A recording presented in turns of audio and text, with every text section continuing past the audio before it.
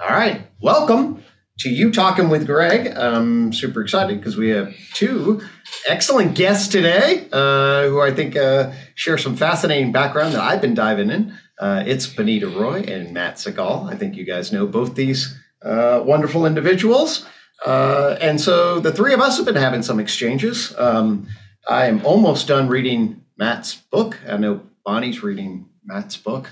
And they're in the process of talking about process ontology, and I'm in the process of learning, and we're seeing the interface also a little bit with UTOK. Of course, Matt was on Transcendent Naturalism, and then we talked with Bonnie about that.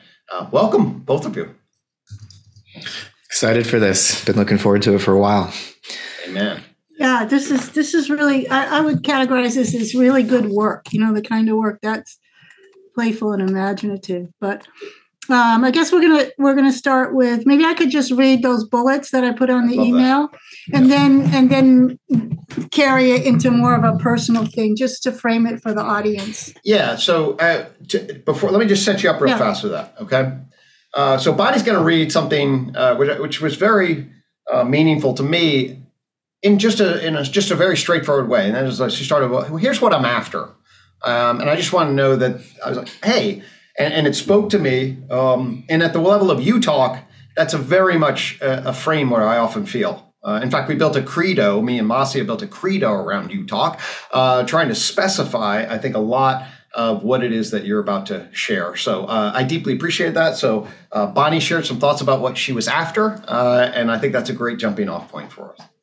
Yeah, and I'm going to read the bullets in a second. But the other thing I'm just thinking right now is like, it's like we're a triangle with three sides. Like there is what Matt and Greg align on, and then there's what me and Matt align on a certain line, and then what me and Greg align on. And every time I feel into those three different relations, they feel different. And so then what we're trying to do is like, so what is the triangle? Like what is in the center of the triangle? So I would say that's how I experience the group here. And let me just read those bullets and then we can go from there. All right. So I'm after a good metaphysics. So what makes a good metaphysics? Clarity, precision in language, clean definitions, sharp reasoning. Simplicity, capturing the essence of by releasing the excess complexity without reducing the rich complexity. And I just quoted from Matt's book because I use the same example of what does that mean, releasing complexity without reducing it. And that is moving from Ptolemy's geocentric epicycles to Copernicus' heliocentric orbits, for example. The third feature of a good metaphysics is error correction, correcting errors within or contradictions across disciplines. This one's really important, I think, for you, Greg, that all the disciplines are contradicting each other somehow. So it's got this kind of transdisciplinarity to it. The fourth thing is unity and scope of the concepts. So expanding the capacity to say more with less. This is a tricky one because you can get down to saying, and it says everything. So there's a point of diminishing returns in this one.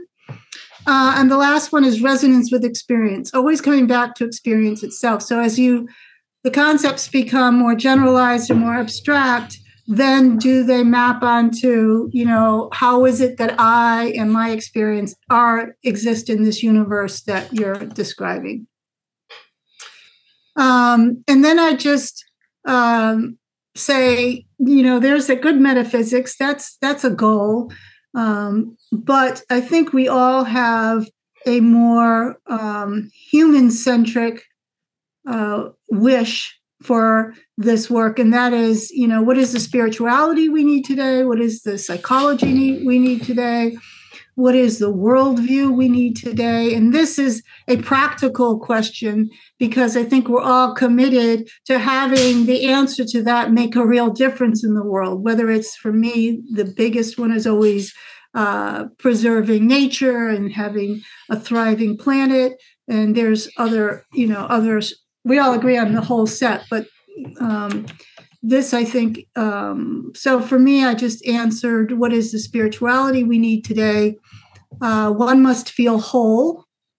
We could talk about this next statement, but one must feel that the self is not split into parts, that the self is one experiential nexus, that the body and mind are one whole, not fragmented, and the people and nature are one continuous whole, not separated in space or time.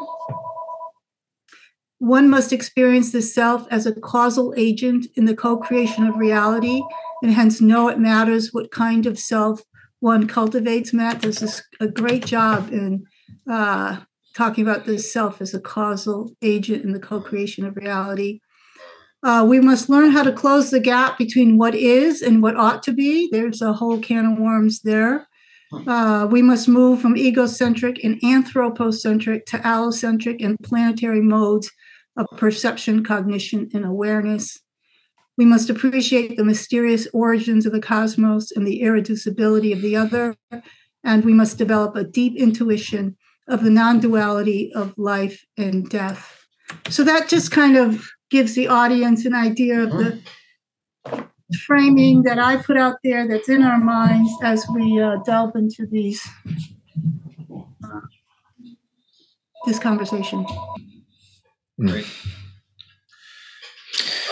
That's really meaningful for me. So the metaphysics, the choice of that word is meaningful in my own journey as an empirically oriented scientist. I'm late to the game in framing metaphysics that way, and then realized that my entire project really grounding in the tree of knowledge is really trying to get a descriptive metaphysical system for psychology, and then down into the biology and social sciences at the Institution of Science, and then into the ontology of scientifically elucidated reality that is also consistent with our experience and how a mind can emerge out of matter and life and recursively reflect upon itself inside of a culture. So I deeply, deeply appreciate the desire for good metaphysics, and my book, the 2022 book, A New Synthesis, is essentially framed that way. And the quest for that is in part because of a meaning mental health crisis, putting it more in my clinical side. We're distressed, we're confused, we're nihilistic, we don't have right relationship to nature, we don't have a grounding as the digital tsunami emerges, etc. And what is sacred? What is the conception of soul spirit in relationship to the unfolding life world? I mean, for me, those are all, we don't have the right distributed grip on either one of those questions, and I'm deeply searching for them. So I was really touched by the way you framed that. So that's my general reaction. Yeah. I think what's always seems to be an initial stumbling block in a lot of the conversations that I try to have intervening in discussions among scientists is that metaphysics is dismissed as sort of something extra, or it's not needed. Like, we have science now, as if science replaces metaphysics. And I think it's important to properly define the term. I understand it has its connotations and popular meanings. I always use the example of, you go into Barnes & Noble, or you go into a major bookstore, and the metaphysics shelf is about crystal healing and tarot cards and whatever, all of which is interesting. But when we talk about metaphysics in this context, we're just talking about the attempt to surface the most general categories in terms of which we make sense of the world. And whether we're doing physics or biology or psychology, whether we're trying to interpret our mystical experiences, whether we're trying to resolve an argument with a loved one, we're making statements, we're forming propositions that presuppose a certain general systematic background of relationships. And metaphysics is just this attempt to get meta and to arrive at the philosophical presuppositions of science, of ethics, of all of human experience, ultimately. Would we be capable of metaphysical exploration if we were not speaking animals, languaging animals? No. Does that mean metaphysics is just an artifact of the fact that we're obsessed with finding some way of languaging our experience? No. I think language is an expression of a complexification of, an intensification of certain forms of feeling that are rooted in our bodies and that are ultimately rooted in the history of the cosmos itself. And while language can lead us astray, we can get lost in abstractions, we can come up with these various forms of symbolism that, in a way, lift us out of the real world, and we begin to live in our symbolic world instead of in the actual world. But we have no other means of relating to the actual world except through symbolism, as it turns out, as human beings. And so the challenge is not to think we could scrape off the symbolism to get to the ground floor of reality. It's, well, how do we get our symbols and our way of languaging our experience to come into resonance with those deeper feelings out of which we are composed, right? And, I love the way you laid it out for us, Bonnie, and we want to search for a good metaphysics, but maybe one way of sharpening even more than you already have for us what we mean by good metaphysics is to talk about what we mean by bad metaphysics. And I think there's a lot of bad metaphysics in, for example, the ways that contemporary science gets popularized. I'm going to pick on, let's choose one. Let's pick on Neil deGrasse Tyson. Okay.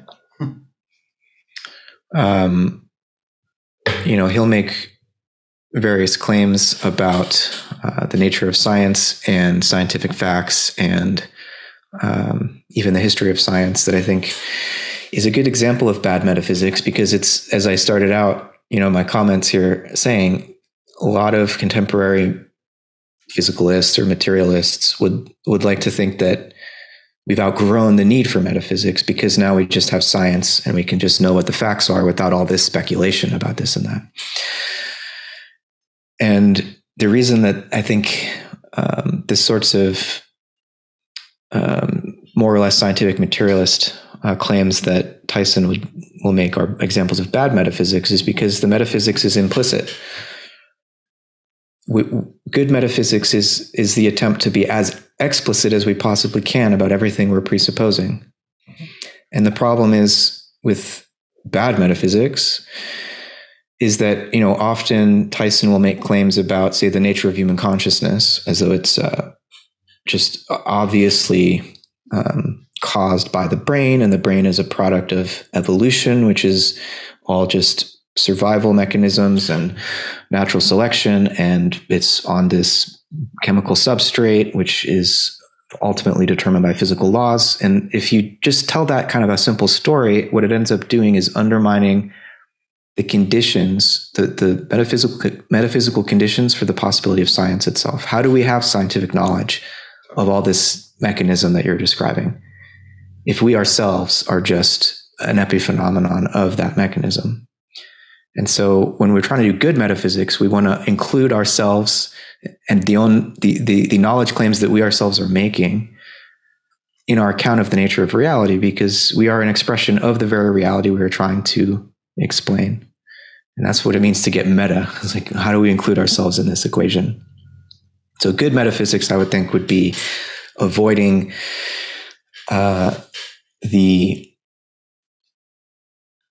begging the question, basically, and avoiding these kinds of performative self-contradictions that I think are often on display in the ways that we attempt these heroic feats of explaining away, as Whitehead phrases it.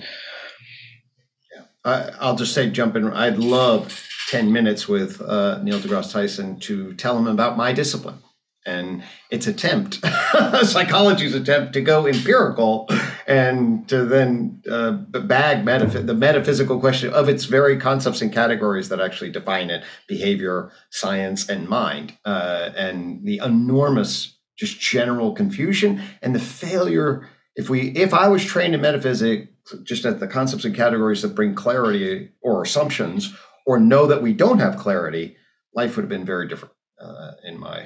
And much cleaner and more honest about what we know, what we don't know, how we know. And I also couldn't agree more that we need a big picture metaphysics that includes the physicists and the physics and the physicists generating physics. So I'll hush up, but those are just reflections.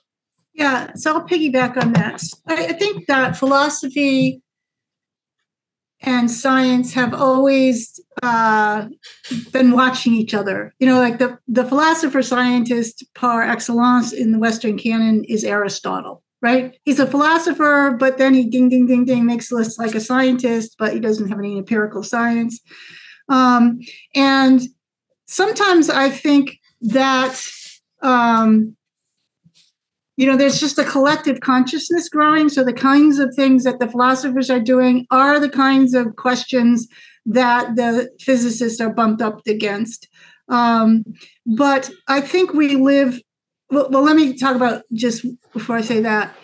So there's two types of ways in which philosophers piggyback on science. And one is what you're talking about, the popularizers who completely bastardize it, like the movie What the Bleep Do We Know? And, there, on the other hand, there are popularizers who really help you understand the science without, making it some kind of new age woo-woo. So we're not talking about that kind of relationship, but I think we live in an interesting time because scientists themselves, science itself has bumped up against limitations that are metaphysical in nature, right? So, you have someone like Michael Levin completely breaching the assumptions of biology, and he's admitting that he had these ideas like 20 years ago, but he didn't just come out and say them because he had no empirical evidence, and he would have been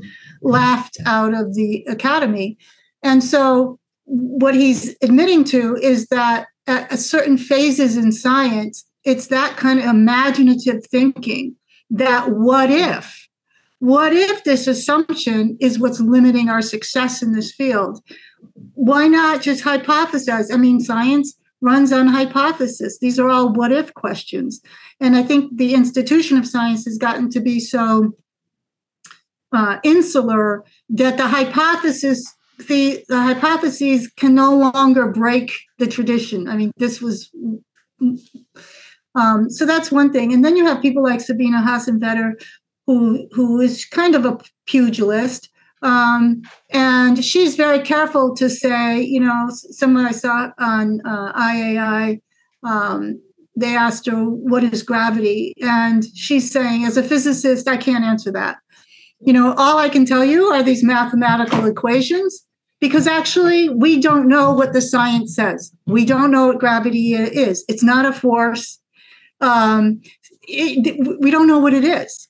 And so this immediately says, well, maybe you could do progress if you could open up what are the kinds of things that feel like gravity, or what are the experiential things that feel like gravity. Let's open up the metaphysics that is, they're looking for, the graviton wave and the graviton particle, because every other fundamental force is a particle and a force. And I would argue that every time they discover something, they have to discover either the particle or the force that goes with it, because physicists have been all from the beginning committed to supersymmetry. So if you're committed to supersymmetry and you find, something that doesn't fit, then you're going to make all kinds of experimental, you're going to tune your experimental apparatus to find the thing that fits with it.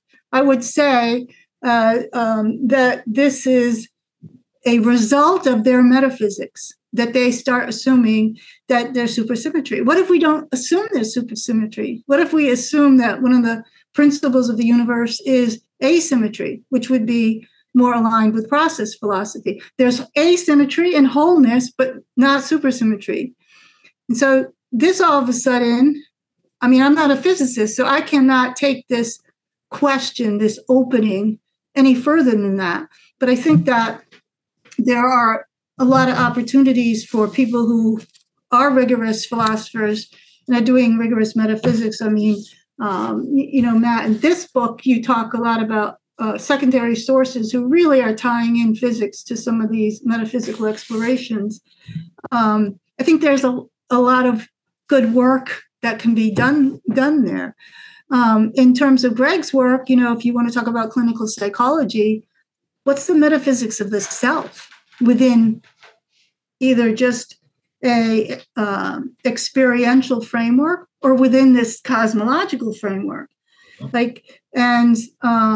So that's what I would say, that why metaphysics is renewed today and is a golden opportunity today, because I think that, or even just Stephen Hawking's, he didn't write the book, he dictated it somehow to Herzog, but all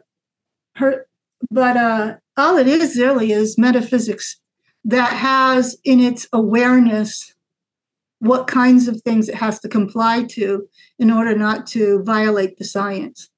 But it's metaphysical speculation, and his drawings are just, So I think all good scientists at the edge of their fields are secretly or implicitly realizing that their mental models and their metaphysics are limiting, and that in the history of science, we've seen this before, like, these dramatic shifts in the way we perceive and ask questions can make dramatic shifts in the hypotheses, which then lead to dramatic shifts in our science and hopefully our technology. Because right now, even the physicists feel like they're doing less and less work in a tinier and tinier space, and there are no. Peter Thiel argues this. There's no big revelations coming anymore, but the field is completely broken. It's not unified, and they, by their own admission, they can only study 3 to 5% of what they think exists. So if this isn't a crisis in science, then I don't know what is. All right. Yeah. If I can jump in on that, I mean, it seems like in the last 100 years, science, as a result of these new revolutions in physics, relativity, and quantum physics, has become increasingly instrumental, because the old metaphysics inherited from Descartes and Newton had worked up until that point. And then with the new physics, that old metaphysics doesn't work.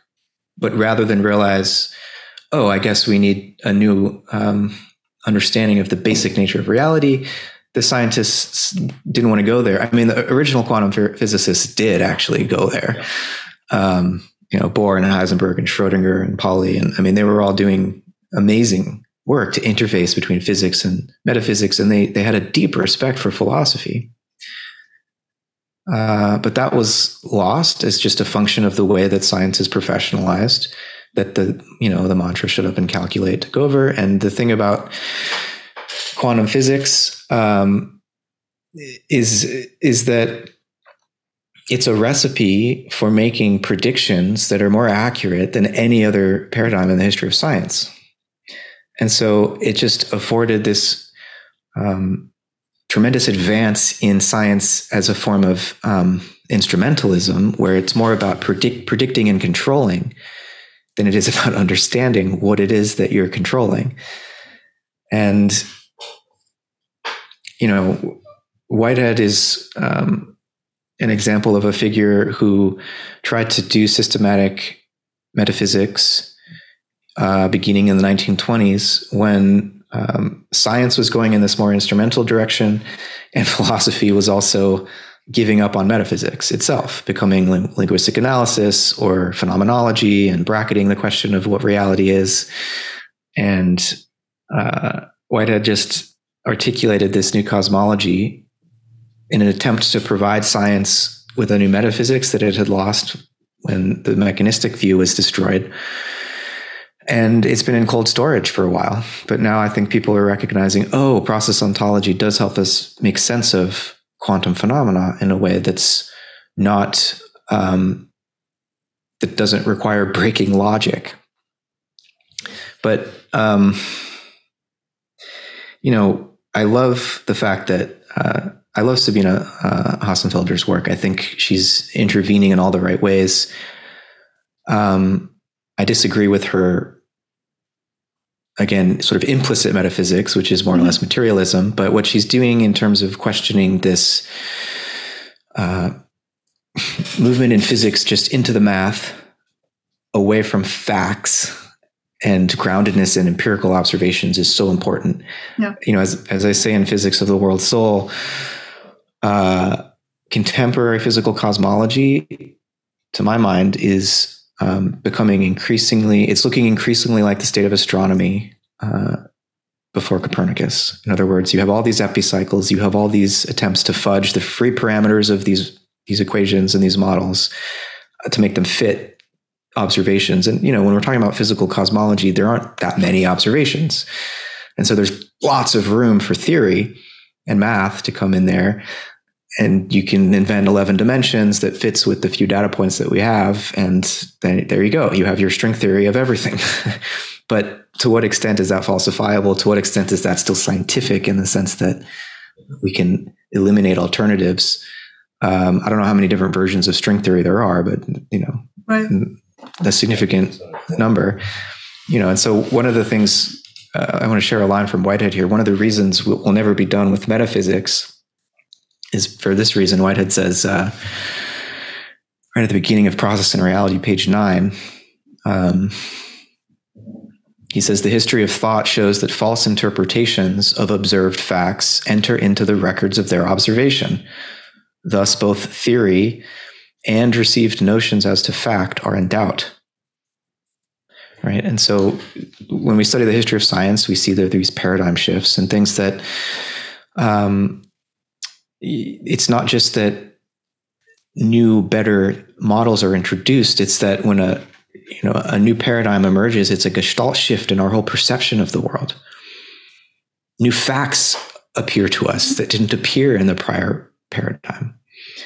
Right. And so the anomalies are building up in physical cosmology. And, the James Webb Space Telescope is just the latest example of all of the ways in which the standard model of cosmology doesn't quite fit the phenomena.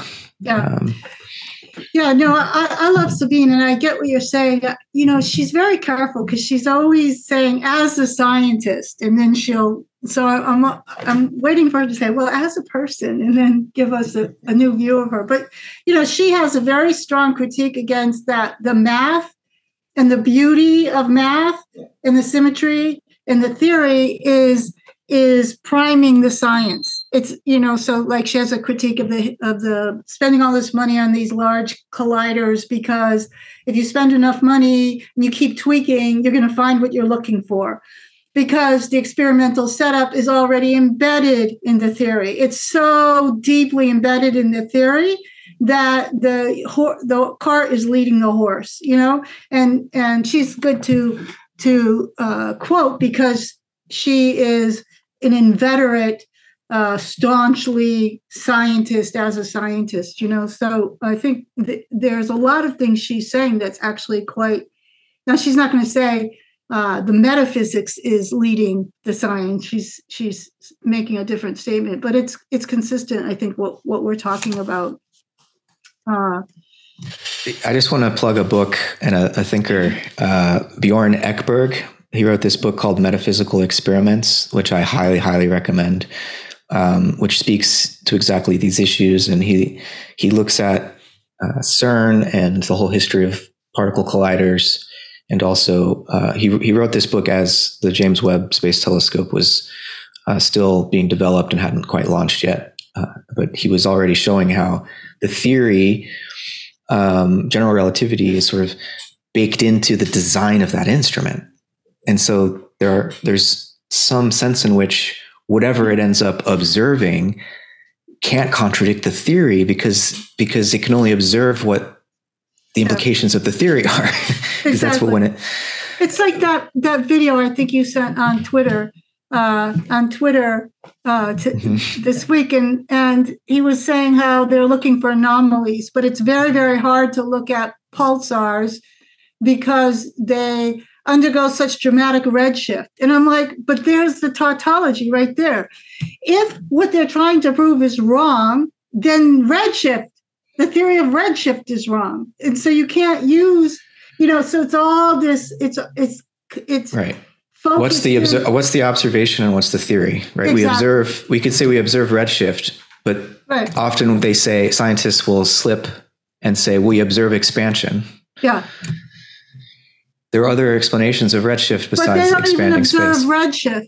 They observe data that's been calculated and computed by an algorithm that naively assumes the theory is correct.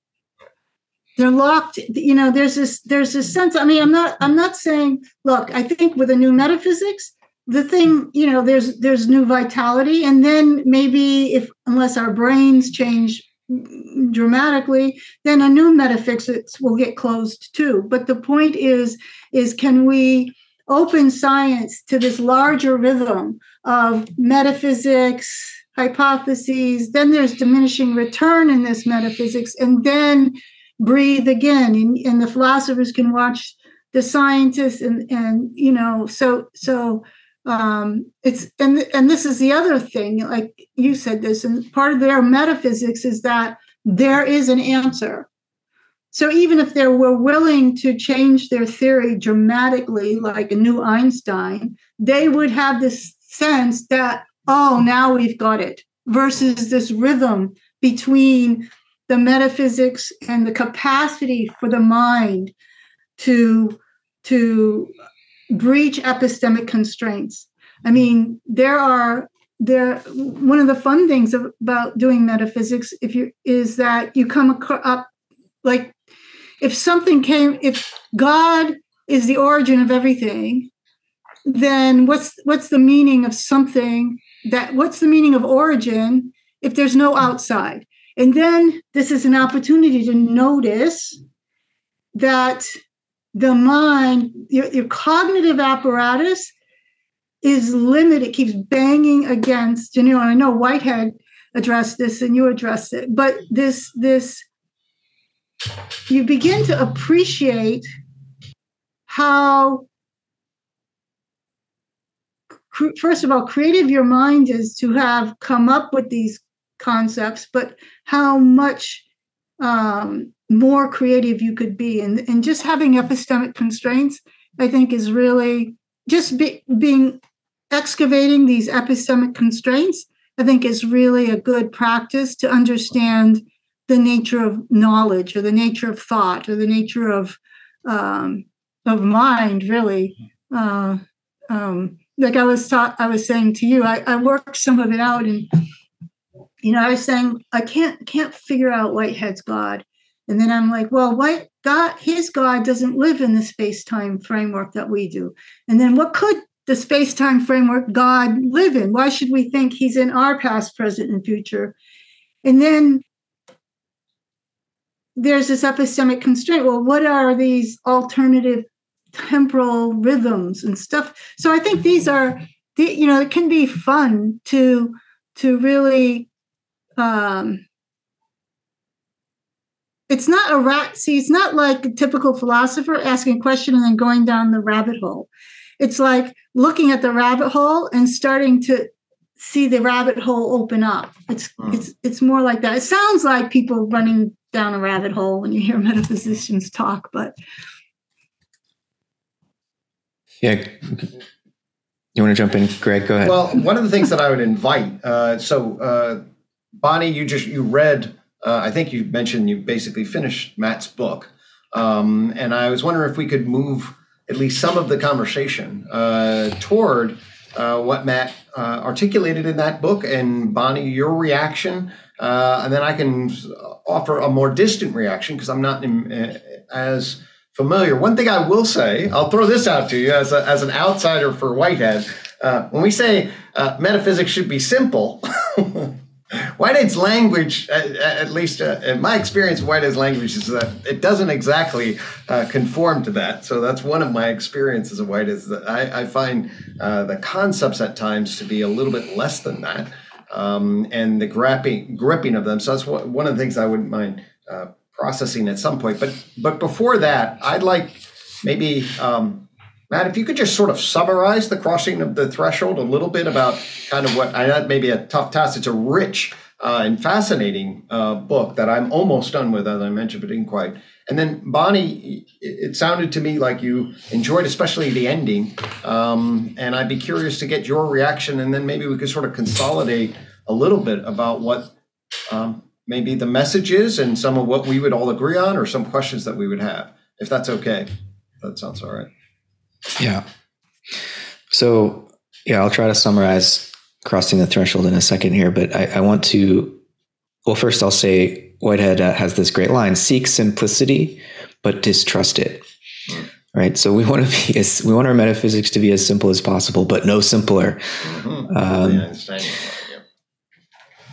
And just in terms of, the word God has been brought up a few times. And I think in mixed company, especially among people who are serious scientists, that is immediately going to lead them to search for the exit.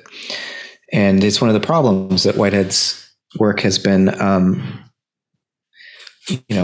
in cold storage, as I said, or left on the shelf for so long and not picked up as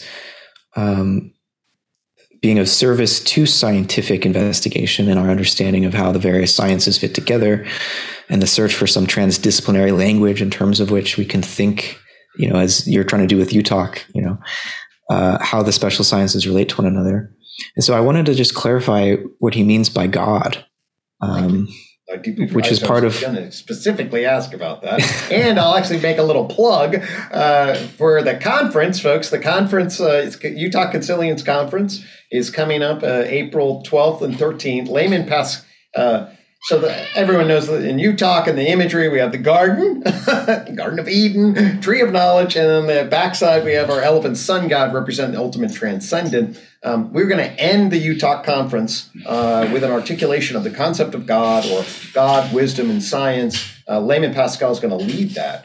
And he wrote to me when I asked him, would you do that? He said, yes. That's going to be a topic of metamodern spirituality frame in end of May. And then when I said, Layman, who would you like? He said, hey, Matt and Bonnie come to mind. He's like, how do you feel about that? And I was like, no way. I don't want, not them. No, I didn't say that. So anyway, that's really, this is a beautiful, I was making sure, I appreciate that, Matt. That is, I have a little script right here that says, hey, make sure we at least query about the concept of God and make the plug. So I appreciate the setup, friend. There's my little advertisement for the conference and reflection will be coming down the line. So appreciate that. So, and I wish I could be there in person for that, but it's an ongoing conversation, right? So, Whitehead in his first truly philosophical book, Science and the Modern World, in 1925, he begins to develop his theology for the first time. He'd written a bunch of amazing books in philosophy of science in the late 1919, Inquiry into the Principles of Natural Knowledge, where he's engaging with Einsteinian relativity and trying to understand. A lot of people at the time thought that relativity theory implied some kind of idealism. And Whitehead's like, no, you could still be a realist and think in terms of the universe as a series of interrelated events and whatnot, as Einstein was suggesting. And then in 1920, he has his book called The Concept of Nature, which again is articulating a new definition of science that wouldn't, as he says, bifurcate nature into primary and secondary characteristics. He basically says nature is what we are aware of in perception. That includes the redness of the sunset as much as the vibrations of energy that physics would want to describe it in terms of. But he's not doing metaphysics yet in these books. It's in Science in the Modern World that he tries to introduce the need for a new metaphysical scheme to undergird and justify the claims that physics is making now in light of quantum relativity, and to connect physics and biology in a coherent way and all these things. So in his historical analysis of science in that book, he points out, he asked the question, why does physical science and the scientific method emerge in Europe at the time that it does? What are the kind of cultural preconditions for this? And he says, well, there's a very unique theological background here. And it's not a coincidence that all of the first scientists who articulate this empirical method with a mechanistic ontology underlying it were devoutly religious. They were deists, and they wanted to understand God rationally. But the whole idea that the universe should be rationally ordered, as Ani was saying, that there's an answer to these questions, is a theological presupposition. There's no reason that nature should be unified and lawful, other than that there would be some principle of order or some principle of sufficient reason, right, that permeates it. And so when you ask, well, where does that come from? Traditionally, we have this word God, right?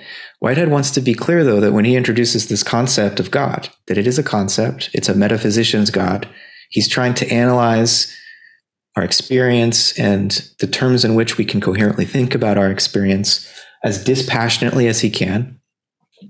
And just he points to Aristotle as he thinks probably the last metaphysician who developed a theology independent of religious emotions, just in an attempt to explain he took to be physics at that point. And Whitehead says our physics has moved on. We don't need, as Aristotle did, an account of the first cause and the source of motion in the universe. But Whitehead says we have an analogous problem in contemporary physics, which is how do you get actuality out of possibility? How does the wave function collapse, to put it in other terms? How do you move from nothing, which, physicists like Lawrence Krauss will claim we can define mathematically, to something? And Whitehead thinks he develops a concept of God in order to account for this transition in an analogous way that Aristotle tried to explain the origins of motion. Mm-hmm. So, and if you'll indulge me for a minute, I want to just share one paragraph again from Whitehead's Process and Reality about this question, to show how science has its origins in religion in some sense, mm-hmm. and that we don't need to think of these two approaches to interpreting our experience as in conflict with each other, but actually, if they are in conflict with each other, as they are in our contemporary culture, that's a huge problem that metaphysics needs to get in there and work out. Because if we think we can have science without religion or religion without science, we're all very confused, right? That would be the Whiteheadian view. So here's how he frames this. Okay. This demand for an intellectual justification of brute experience has also been the motive power in the advance of European science. In this sense, scientific interest is only a variant form of religious interest. Any survey of the scientific devotion to truth as an ideal will confirm this statement. There is, however, a grave divergence between science and religion in respect to the phases of individual experience with which they are concerned. Religion is centered upon the harmony of rational thought with the the percepta from which experience originates. Science is concerned with the harmony of rational thought with the percepta themselves. When science deals with emotions, the emotions in question are percepta and not immediate passions. In other words, other people's emotion and not our own. At least our own, or at least our own in recollection and not in immediacy. Religion deals with the formation of the experiencing subject, whereas science deals with the objects, which are the data forming the primary phase in this experience. So science finds religious experience among its percepta, and religion finds scientific concepts among the conceptual experiences to be fused with particular sensitive reactions.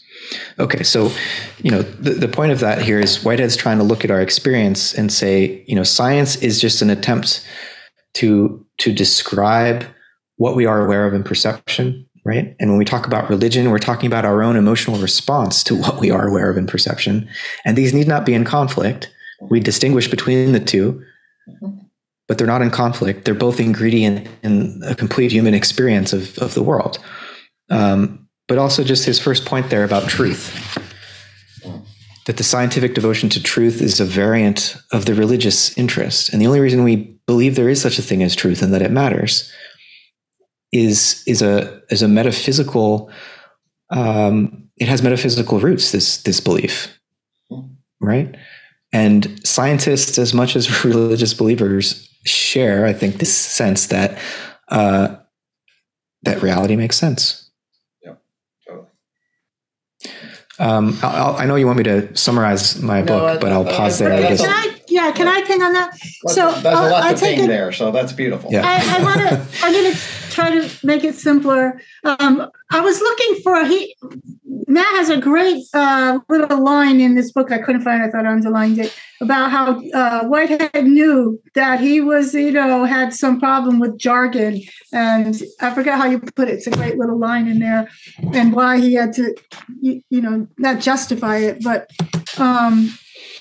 I think one of the reasons why metaphysicians get into neologisms is because the common words come with too much baggage, and the baggage puts you right back into the old frame. So, but I think that when I said good metaphysics, clarity and simplicity, I think this is the job that people can do with Whitehead now. Because Whitehead, these people, they're writing at the edge of their own thinking. Like, especially if you read James's lectures or Whitehead's lectures, where they're just like extemporaneously saying things, so so it's our job a little further on to try to, make it simpler and more clear without reducing the complexity. So I think the problem we have today is that both religion and science have been diminished because they're trying to be exclusive to each other. So what do I mean by that? You take a religious viewpoint and you say, what is God? God is the answer to what is it all about? Why is there something rather than nothing? What is our place in the universe? What is my personal relationship to God? All of these are these kinds of questions. And when the physicists start talking about the Big Bang and string theory, they're trying to answer, what is the origin of the universe? I mean, it's the same question. So you can't say that they're not trying to, they're in a religious question, or they've kicked religion out of that question. The problem with religion is that it's kind of stalled out in the mythopoetic mindset. It's said, okay, well, that's science. So religion is going to be this lineage of anthropology of a certain people in a mythopoetic mindset. Now, having said that, there are people like Teilhard de Chardin and and even some contemporary religious thinkers who aren't that interesting in terms of trying to match science. And so I think that if you're a physicist and you're trying to answer what it's all about, or if you're a psychologist and trying to tell people through the science of psychology, what is the self and what's the self's relationship to history, these are religious questions. I mean, what else does religion answer? These are the kinds of questions religion answered, except religion has been stuck in mythopoetic form. And science is not willing to this is why people accuse science of being a religion, because they're trying to answer the same questions. And so for me, that's where, take the whole bubble and see, look, which, take the whole human condition of approaching these questions in a modern day setting where these things live in both philosophers and scientists, and try to look at them as this whole question. And, you see people like Michael Levin talking to Chris Fields, who presents at the Science and Non-Duality Conference now. You're starting to see some movement in both directions, which I find very hopeful. But this means that, and here's the problem. I'm going to go out on a limb here, because I'm going to argue like this direction that I'm talking about don't diminish religion and science. They're in many cases trying to answer the same questions, which is different than technology and engineering, let's say. I believe that something like a fierce naturalism is in that direction. Over here, you have people in the mythopoetic traditions with who are philosophers who are going into very idealist and even supernatural places, even though they're saying they're not supernaturalists. And so this, I think, is a little bit of a difference. This is like what's in the mix here. So this is more of a personal attraction toward combining science and looking at it this way versus taking something like Neoplatonism and going up the idealist, really working the metaphysics of an idealist kind of lineage. But both are in the system. They're both are people are being recaptivated by these questions. Well, and people know this from that follow UTOK. But yeah, what evolved with the whole UTOK thing was so fascinating in relationship to that, because ultimately the three philosophical pillars of the tree of knowledge, which then becomes the scientific view of behavior, the iQuad coin, which becomes the embodied experience of a unique particular, and the garden itself, which is the mythos of collective wisdom.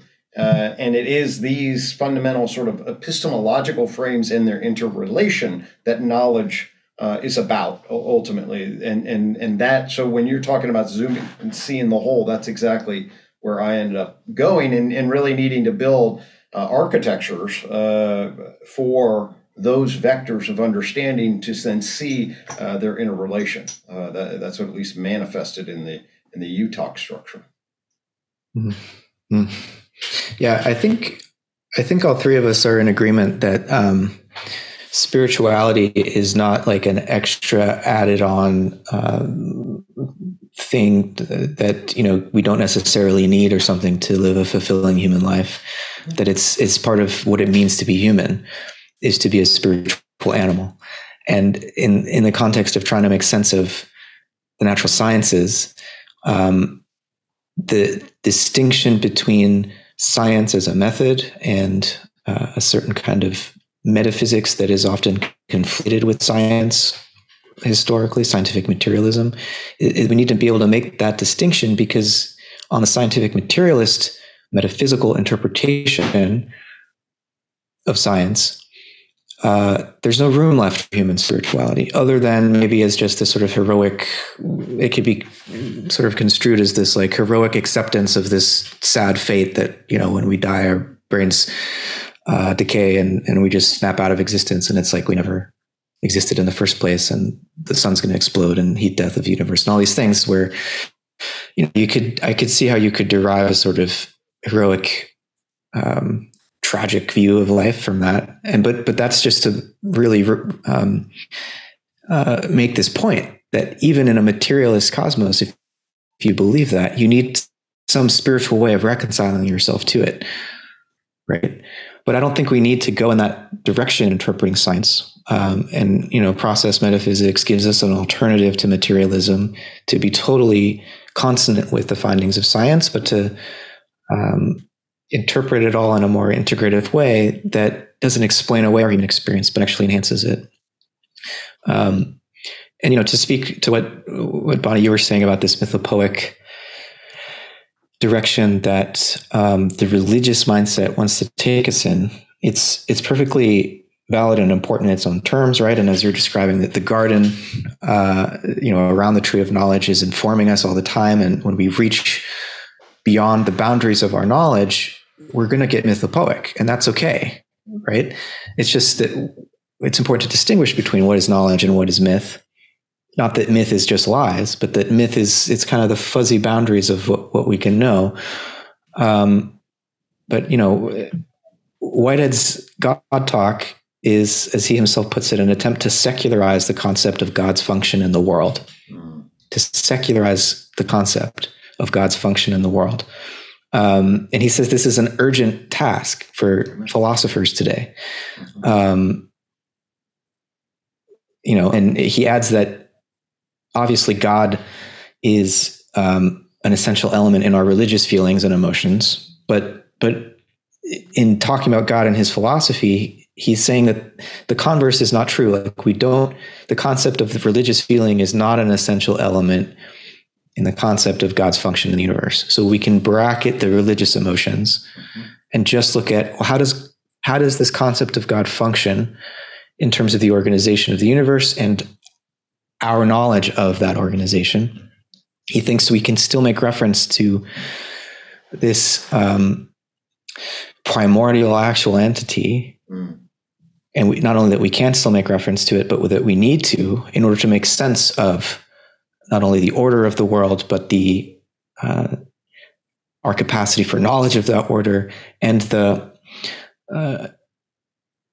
arc of evolution towards complexity. If entropy were the whole story, we shouldn't be here to regret the fact. And physical cosmologists get around that paradox by saying, well, the early universe must have been very low entropy or very highly ordered. But okay, you're describing God in other terms. Exactly. Yeah.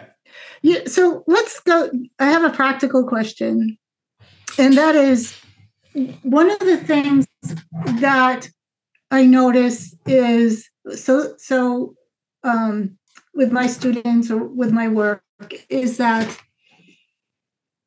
if a lot of people won't get like a spiritual hit reading Whitehead because it's not in mythopoetic language.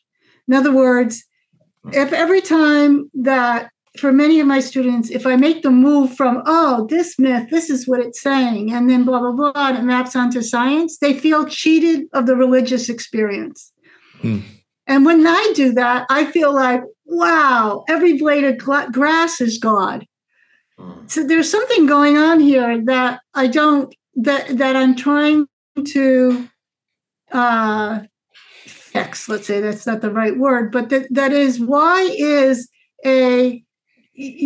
for me, becoming much more naturalistic and understanding the divinity in the cosmos from this beautiful creative array of expression makes me, I can parse that down to the geology of this rock or something. And then because appreciating the geology of this rock, I can feel threaded all the way to the origins of the universe. To me, this is extremely religious and spiritual experience.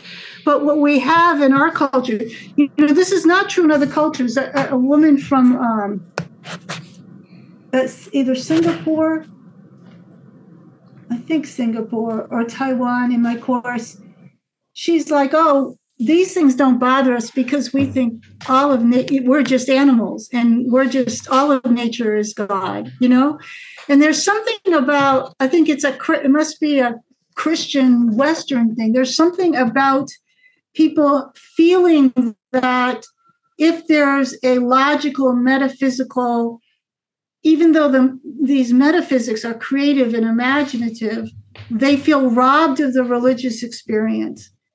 And this, I think, is something confusing to me, because for me, it's just the opposite, that there's something in nature, not in the human storytelling. Of course, we were in that phase where the only way we could express God was through storytelling. But to me, there's this consilience is I just find it opens up a huge amount of spiritual experience, so that I look at the most trivial thing and wonder why, coffee does what it does, because there is a resonance between the tree and the bean and my nervous system. And to me, this is like a spiritual experience. Does that make any sense? Kind of. That makes. But why is that? Is this a perpetual human need? Is this a Christian need in a Western culture? If you're a Taoist or a Buddhist, there's not so much need for that. I mean, I think if we just, if we can be kind of concrete about it, I mean, my dad got an evangelical conversion and a Billy Graham concert, and bought he then became a history professor. And by the time I came along, he was secular. But his metaphysics are, I'm I'm kind of an animal, but I have a God-given soul, I realized. And Jesus died on the cross. And there's no way to explain it. It's a miracle. And the real world, this is a shell of a real world. I will be with my fathers and my ancestors, and I will be close to God after I die. There is, if that is your schema, for how and now he's more or less became then a materialist and is like, well, I want to make the most out of this life. But he then lost. There is no meaning in life. That's what he said. So we can make it up and be okay. But it was a capital M meaning. That's his narrative, to be then next to God. And what's the religious experience there is these mystical, you can never understand, because there's a real meta person, a spiritual cosmic meta person who loves you, and loves your non-material soul, right? That's fundamentally different than the natural philosopher's concern about the clockwork of the universe. If you split the world that way, it seems to me that then I get exactly what you say. It's really interesting with your history, the lineage of the justification system you're born in. So I get born into a materialist kind of, we'll make the best out of it. Minds will be happy rather than sad, even though we're really just talking meat. I mean, that's basically until then I basically adopted what I think is certainly a close to Whiteheadian view, if we want to use that as our frame of reference, to realize my profound process interconnected with everything, and realize the potentiality of my experience as a network of, conscious realization within the nested capacities of the universe to be realized. And it is that resonant frequency that is real, that is reality. And to be an expression of that, to be connected to that, to honor that in the context of a universe where this may be quite rare, go that direction and just have them. I mean, I walked into Food Lion, I tell people, because occasionally I get with this wave, I started weeping. I was like, what a miracle, a Food Lion, but it's just this striking, overwhelming experience of miracle. So I really, so I'll just throw that out there. But if you have a concrete interpretation of Christianity in a simplistic way, I do think it yields the kind of like, what are you talking about? This is I want to get to God. I don't want to just look around here. Maybe I'm being, there's obviously many different angles on that. But from that angle, at least to me, it doesn't seem that confusing. So. Yeah. I mean, it's the whole Christian, Judeo-Christian, biblical mythos, let's call it, is a fascinating case study, because on the one hand, in the ways that it gets literalized in contemporary fundamentalism, it's an example of one of those symbol systems that has totally detached us from the actual world. But on the other hand, there are ways of reading it biologically, reading it psychologically, whether through Jung or through like René Girard and his understanding of mimesis and scapegoating, and like ways in which this, at some deeper structural or archetypal level, this symbolism is actually a reflection of a deep reality, right? And so we could talk about that, but I think to say Whitehead's trying to secularize the concept of God is to say he's trying to naturalize God and naturalize religion. And Daniel Dennett has this book, Breaking the Spell, and I completely agree with his premise. Totally disagree with where he ends up, but of course we need to naturalize religion and naturalize religious experience and understand what is it about the universe that leads human beings to have these types of experiences and develop these types of symbolisms and myths. And, in so many ways, Whitehead's God is the Tao.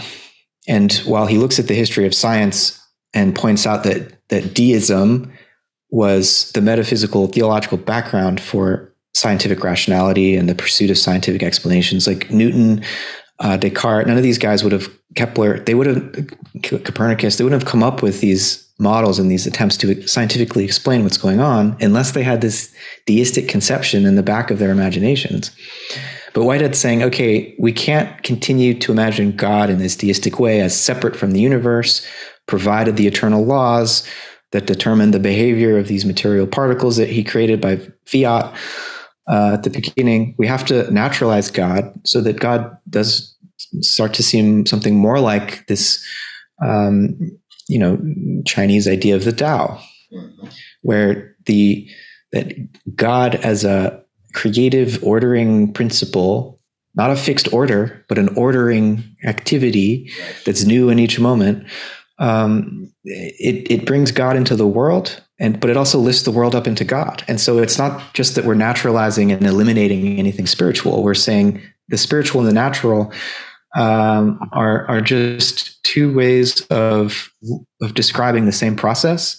And when we focus on the natural or the physical, we're talking about kind of what's already actualized. And we're talking about the spiritual. We're talking about what are the potentialities that halo that actuality. And both of them, the actual and the potential, are necessary aspects of reality.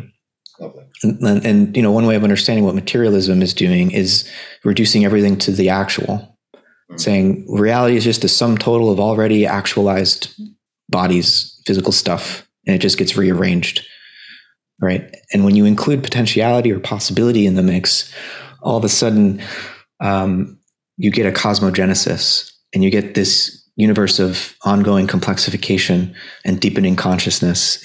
I have some issues with Teilhard, but his overall view, I think. Well, I think as a historical figure, he's fascinating, and I think his people who have popularized him have misrepresented him. Although I think he was ambiguous about which side of those two. If he can inspire both the Pope Francis and Ray Kurzweil, there's clearly multiple ways of interpreting what he's saying, right? I'm going to integrate him with Whitehead, but I have a paper for you on that. Oh, good. Send it my way. So I think, why does it matter? I think it matters because one could argue that, what I want to say is what I'm interested in is also for the mythopoetic religions to be imaginative, which they are. I mean, there's a lot of revisionist interpretations, but to be imaginative about their own assumptions. So that now we have three groups that can talk to each other. But I think that for me, what's extremely important about naturalizing spirituality is the fact that I don't think it's a coincidence that we're destroying nature and our planet, because we have both a science that doesn't see things as sacred, and as a religion that doesn't see the sacred in the natural. And I think that if you have a religion that tells you you're sacred and you should be nice to nature, I don't think that's deep enough, because there's still a gap. And I think it has to be experienced as God all the way down. And this is where we get to your descendental a descendental philosophy and aesthetic ontology. And I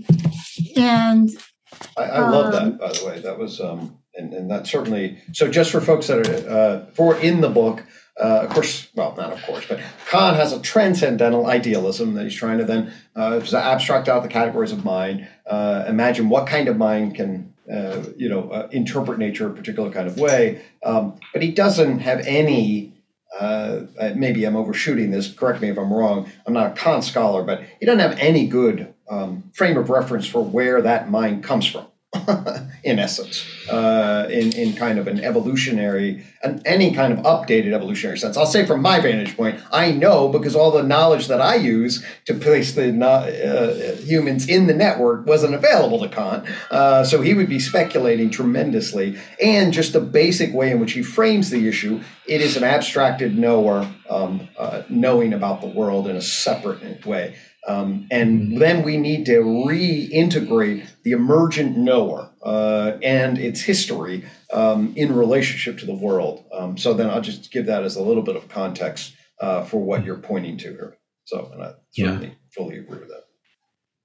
Yeah, I mean, what Kant, so, I mean, maybe this is a good time for me to try to just lay out the project in that book. I treat Kant as the guardian of the threshold of knowledge of these big ideas that used to be at the core of dogmatic metaphysics, which was all metaphysics before Kant, God, the soul, and the world.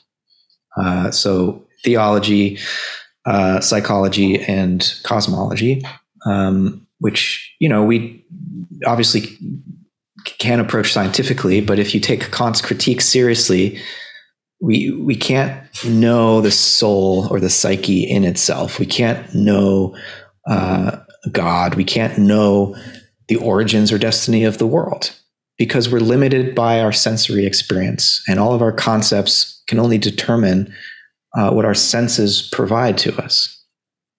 Our concepts don't reach beyond our sensory experience, and so none of us can experience the world as a whole. We can't step outside the cosmos and look in on it. None of us have, well, Kant would say, none of us have experience of God.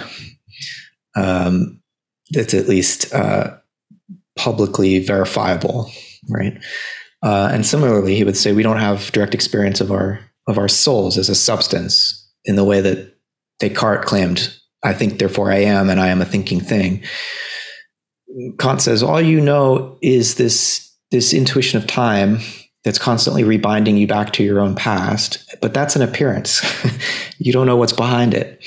So Kant serves as this guardian of the threshold, right, of knowledge of these things. And what I try to do with the descendental approach to philosophy is invert what Kant's up to. And there's so many ways in which this is I'm not trying to refute Kant. I'm trying to intensify his inquiry in a way. And I'm following, I'm really interpreting Schelling here, who did this, and Whitehead, who did this as well. And, as Bonnie, like you said, I'm trying to make the language a little bit more, I'm trying to play the role of mama bird digesting this food, these hard seeds, into something that normal people can digest and eat and be nourished by. And hopefully I succeed on some level at that. But, I've read this book does more than a dozen times, certain passages even more than that, and I continue to squeeze juice out of it because it's just so dense and rich. But Kant doesn't explain where the categories of understanding come from. It's interesting because he has a very evolutionary view of the physical world, actually.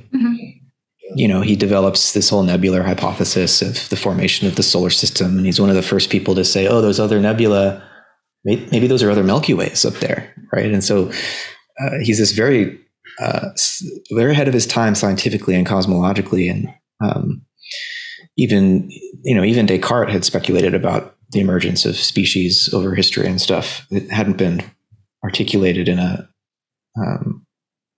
in a way like Darwin with a law of natural selection to explain the process, but nonetheless they had this intuition, right?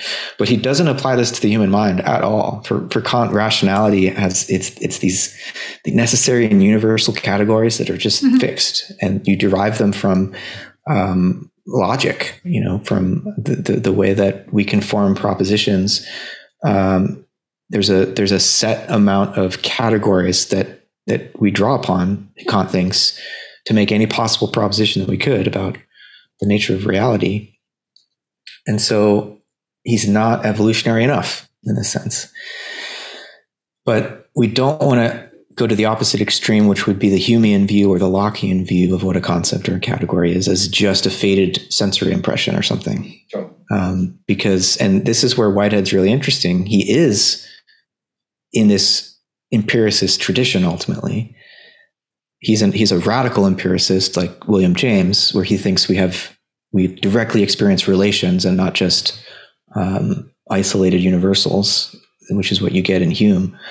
So he's a radical empiricist, but he's also a mathematician, and he's quite Platonist about mathematical objects and mathematical patterns. He thinks there's no way for us to, understand even something as simple as a number like 2 as something that's just generalized from experience of many particular instances of 2 items, because the essence 2ness, the form of 2ness, is like so general. It applies to any 2 particular forms of thing. And it's like, I don't want to get into the whole Platonic argument for why there need to be forms, but Whitehead has this way of wanting to have it both ways, as it were, being radically empirical, but also not denying that there is something about mathematical patterning and the relationships among abstract possibilities that seem to pre-exist our actual experience of them, right? But descendental philosophy is an inversion of Kant, so that rather than thinking, that as Kant had it, our experience of space and time are just forms of our own intuition that we project out onto a world that's ultimately unknowable. In Whitehead's view, space and time are a function of our inheritance of the achievements of order that have been laid down through cosmic history. We're not inside of space and time as this pre-given container. Space and time and the structure of it has emerged in the course of cosmogenesis. And when we come to describe them mathematically, we are applying abstract symbolic representation to something that's ultimately rooted in our feelings of causal inheritance of the whole history of the universe. And the descendental turn is reorienting us. And it's my way of describing, the 4E shift in cognitive science. It's a fully embodied way of knowing. And it's an attempt to shift from categories of thought to categories of feeling, as Whitehead puts it, as the core of philosophical analysis and metaphysical analysis. And then the aesthetic ontology bit is I guess mostly coming out of Nietzsche in his. I'll just pause you there. So one thing that was actually quite influential for me, a book that was influential on several different levels, is a book called Where Mathematics Comes From by Lakoff and Nunez. And George Lakoff is a cognitive scientist, but that it goes into a lot of thought metaphor is congruent with, I don't know if he considers himself a 4E cognitive science systems or not, more on the cognitive linguistic side, but the embodied linguistics and the process by which what I would say our primate mindedness informs our propositional linguistic structure. That's what he highlights at multiple levels. And he paired up with a mathematician, looked at the history of mathematics and made the case for the evolution of abstraction, basically from feeling. That mathematics is an evolution of abstraction across feeling. And so if you haven't heard that, I would recommend that because it's got a very similar argument. And I think it's very well done. It certainly was very influential for me. I know I've read Lakoff and Johnson in their book Philosophy in the Flesh, I think it's called, where they go into this a little bit. I think this is consistent with that view. But then just the last little piece here about aesthetic ontology, which should initially, if people know the history of these terms, ontology is like our study of reality, of what exists. Aesthetics is the study of appearance. And so I seem to be mashing together these opposites, appearance and reality. And I think what thinkers like Whitehead allow us to do is overcome that dichotomy. And Nietzsche has this line, I forget which book it is, but it's about the fable of the true world and this evolution of thought from Plato through Kant and or Christianity and Kant and up into Nietzsche's view, which is a more perspectival view. And he basically runs through how in Plato you get this original division between the realm of forms, which is the real world, and then the realm of appearances, which is just the shadows on the cave wall.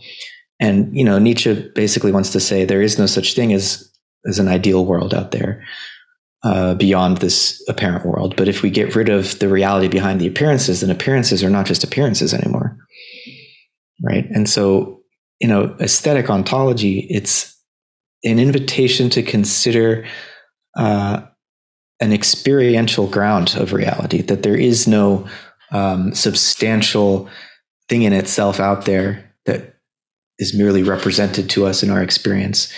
It's not that what first meets the eye is the full nature of that experiential reality. There are always layers of feeling upon feeling, and feelings become contrasts, and you can sort of analyze that and get down to simpler feelings. But aesthetic ontology is just this attempt to get over the search for something that would be beyond experience, that might explain experience.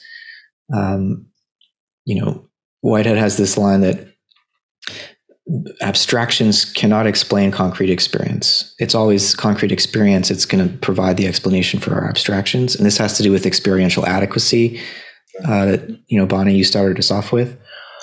And so there's a lot, it could be perceived as giving up what metaphysics is traditionally after here, which is to peel away the veil of appearances to get to what's really real. But Whitehead's saying, look, either there are only veils, or if we follow Nietzsche, though, to think of, we need to think of the aesthetic encounter with the world as the very nature of the world itself. The world is made of experience, if you want. Right? So where does this take us? Bonnie, you want does that make sense? Jump off on? Bonnie's read my book more recently than I have, so maybe she remembers. Now I'm thinking I'm going to go into too many different places. So I think it's unfortunate, and I know you're talking about the history of philosophy, but I think it's very unfortunate that this word aesthetic and appearance are come together in the history of philosophy, because when I'm having an experience of beauty across a range of beauty, or like Christopher Alexander having an experience of what is more alive, I'm not attending to an object in the way that Kant attends to an object when he uses the word appearance.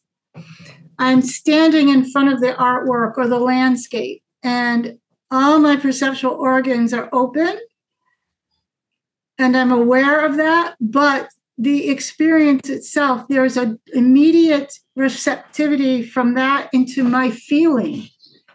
I feel that it's awesome and beautiful.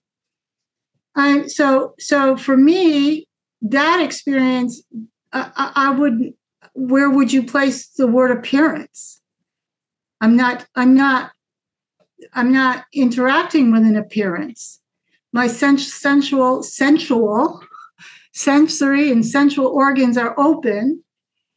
And at first this is something that I often talk about.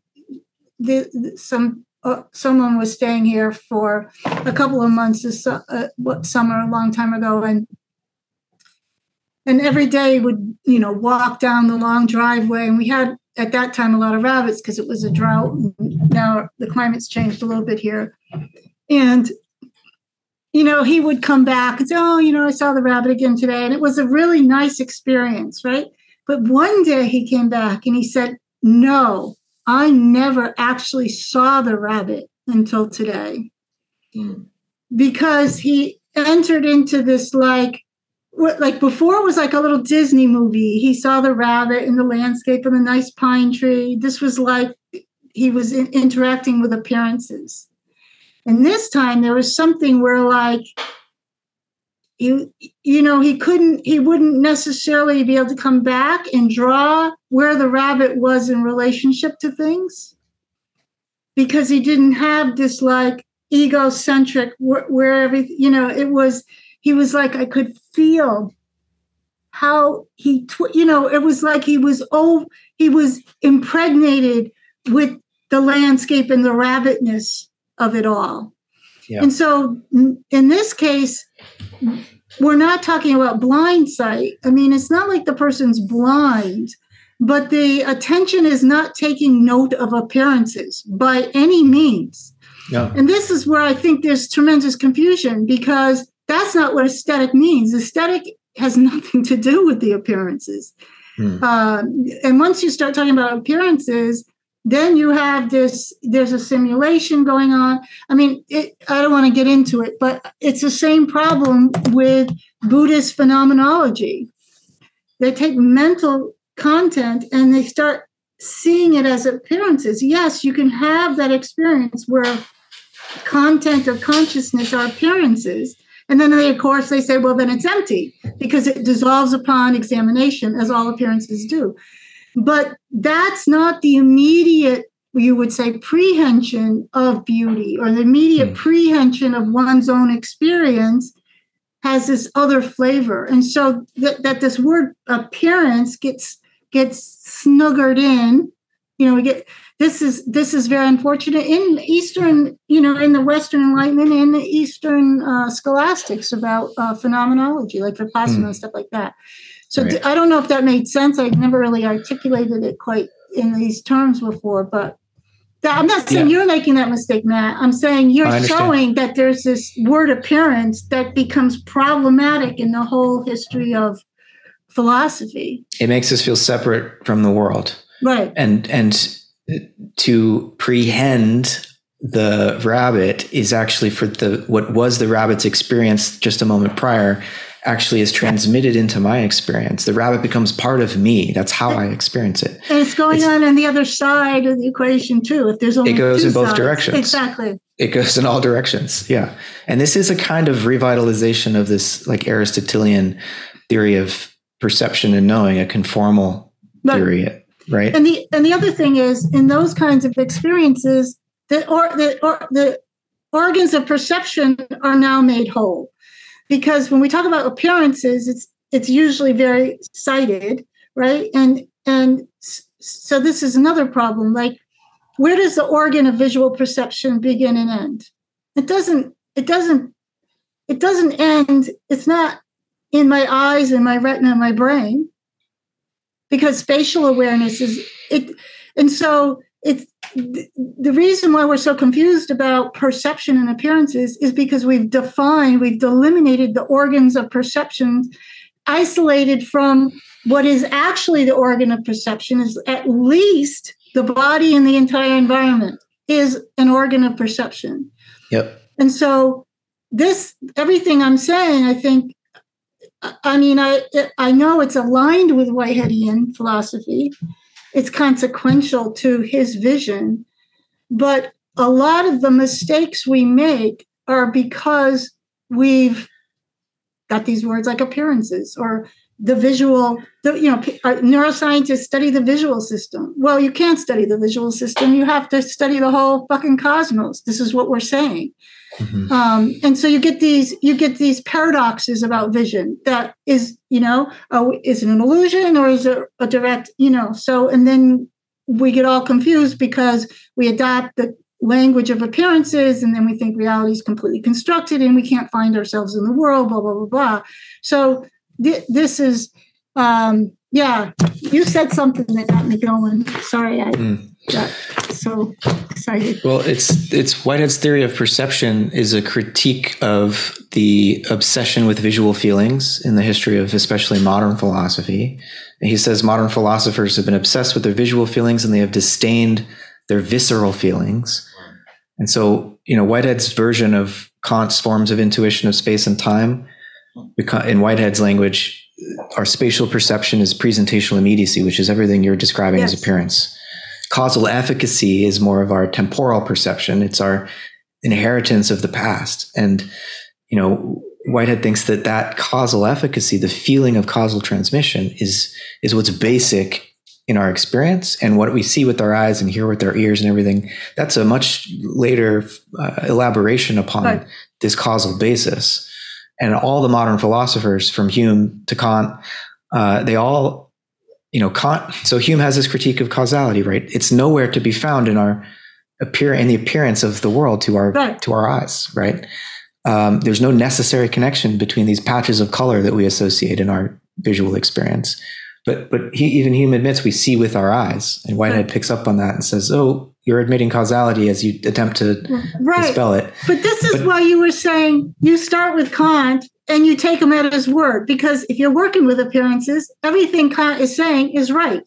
Right. But the move is to realize that appearances is not the way to go.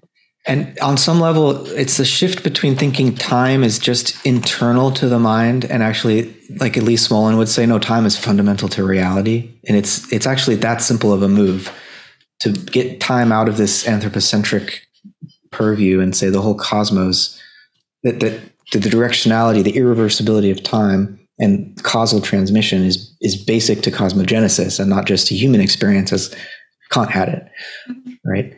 And that has all sorts of implications. But one of them is that it breaks us out of this solipsism of the present moment and of a world of mere appearances, which, if you don't admit this other channel of experience through causal transmission, you end up very quickly in a kind of idealism, which makes perfect sense if you think that our experience of the world is limited to the five senses.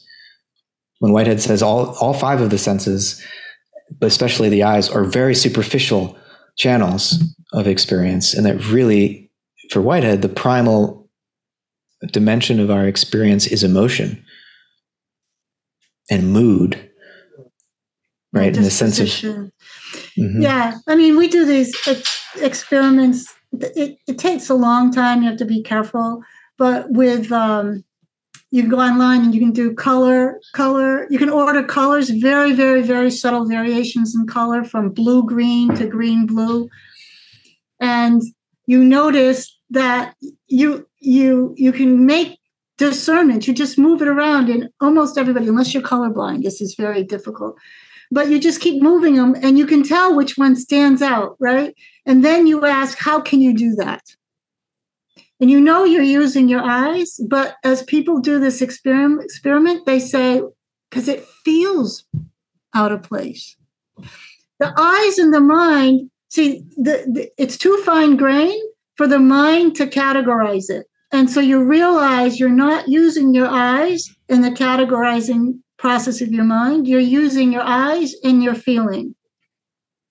And this is the way we talk about, like, all the real refined perception. This is gross perception, but there are these, the fundamental perceptual capacity is feeling. Like it's not like, oh, green feels cool and blue feels warm. It's not that. It's not linguistic. It's that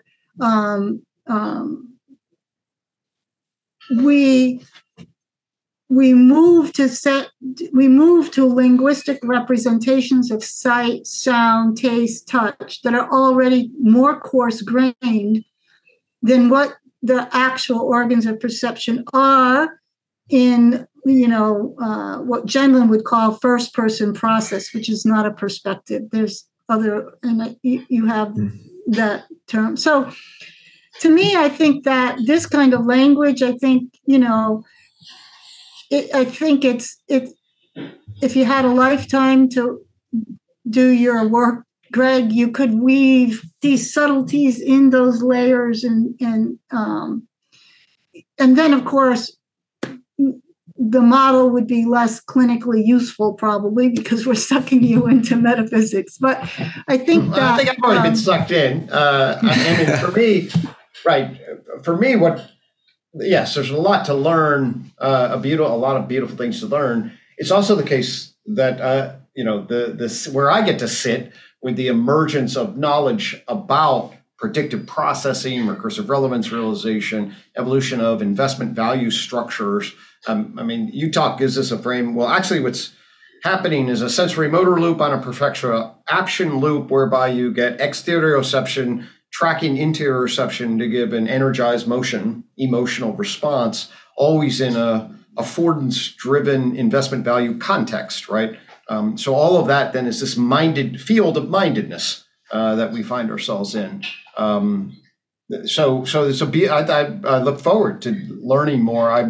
It's been a lovely journey, and intrigued into your conversation and your process around process philosophy. And I'm finding a tremendous amount to both learn from and enjoy with Whitehead. And I think that there's actually within, not so much clinical, although it is interesting. I will say it's cool that the system goes all the way to, the suffering in the clinic room. The key is that it's a cognitive behavioral neuro embedded in an ethological embedded in a bioecological model that affords resonance across both time and scale and layers of complexification.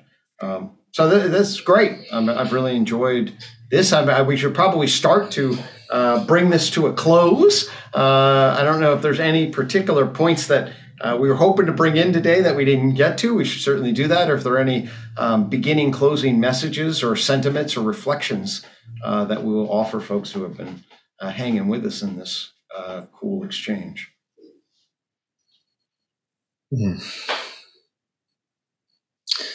Whitehead says philosophy begins in wonder. He echoes Aristotle. And he says at the end, when philosophy has done its best, the wonder remains. Right? And so there's nothing in his approach to metaphysics, or I think I can generalize to process metaphysics as such, that's seeking to explain away that wonder or to explain away mystery. The point is to find some way of approaching this emotion of wonder, which is the most appropriate response we can have to existing, and to begin to, Whitehead would say rationalize it, but to elucidate it, to make sense of it, to find ways of leveraging the order implicit in the cosmic flow so as to enhance the flourishing of human and all life. Right? So there's a practical import. One of the most important contributions that Kant made was connecting metaphysics to practical philosophy, to morals and ethics, and the question of freedom and how we can participate in this cosmic process. That leads in some ways into pragmatism, Peirce and James and Dewey and Whitehead's coming out of that tradition too. And so that reorientation from just, how can we stand back and get the eternal theoretical perspective on this as if we're not involved in it. Well, we are involved in it. Knowledge is involved in the world. It's not a view from outside the world. And so knowledge has practical implications. And, one final little thing I'll say about where the sciences are at the moment, the natural sciences, is there's been such a advance in the level of rigor involved in, what Popper would call the logic of justification. But there's also this question of the logic of discovery. And that's how paradigm shifts are made. And that's where creative imagination comes into play, and these gestalt shifts that change not only the ideas we used to think about reality with, but our very perception of the world shifts as that happens. And I think taking seriously the role of imagination in the production of knowledge, whether scientific or any other kind, because there are other kinds of knowledge too, we need to remember that there's still room to play here. And oh my gosh, the task of becoming conversant enough with where all the special sciences are at right now is pretty much impossible. I mean, we're all doing our best to stay up to speed with what everybody's up to, advancing the existing paradigms of the natural sciences. But there's still so much room for us to come in and imaginatively connect what science has revealed with what each of us, without any special training, has access to, which is the full depth of human experience. So I think there's just an invitation for this effort to articulate a more adequate worldview, right? That everyone can participate in, and we shouldn't think that this can just be outsourced to the people working in the laboratories. Bonnie? Reflections. That and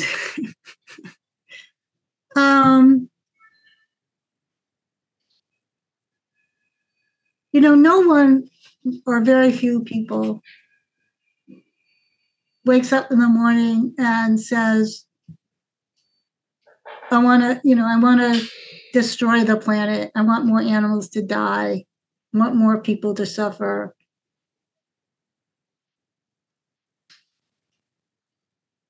And I think that, one time I saw these two young men. They had a little baby squirrel that was in some kind of shock, and they had it in a box, and they were trying to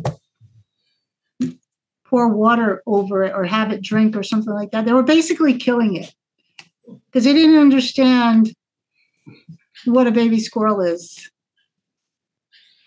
And I think we don't understand what the earth is and our place in it. And that's not to blame anyone, but I think we need a radical transformation in that understanding. And we need the courage to explore radically new metaphysics in order to get a start on that. It's not going to come.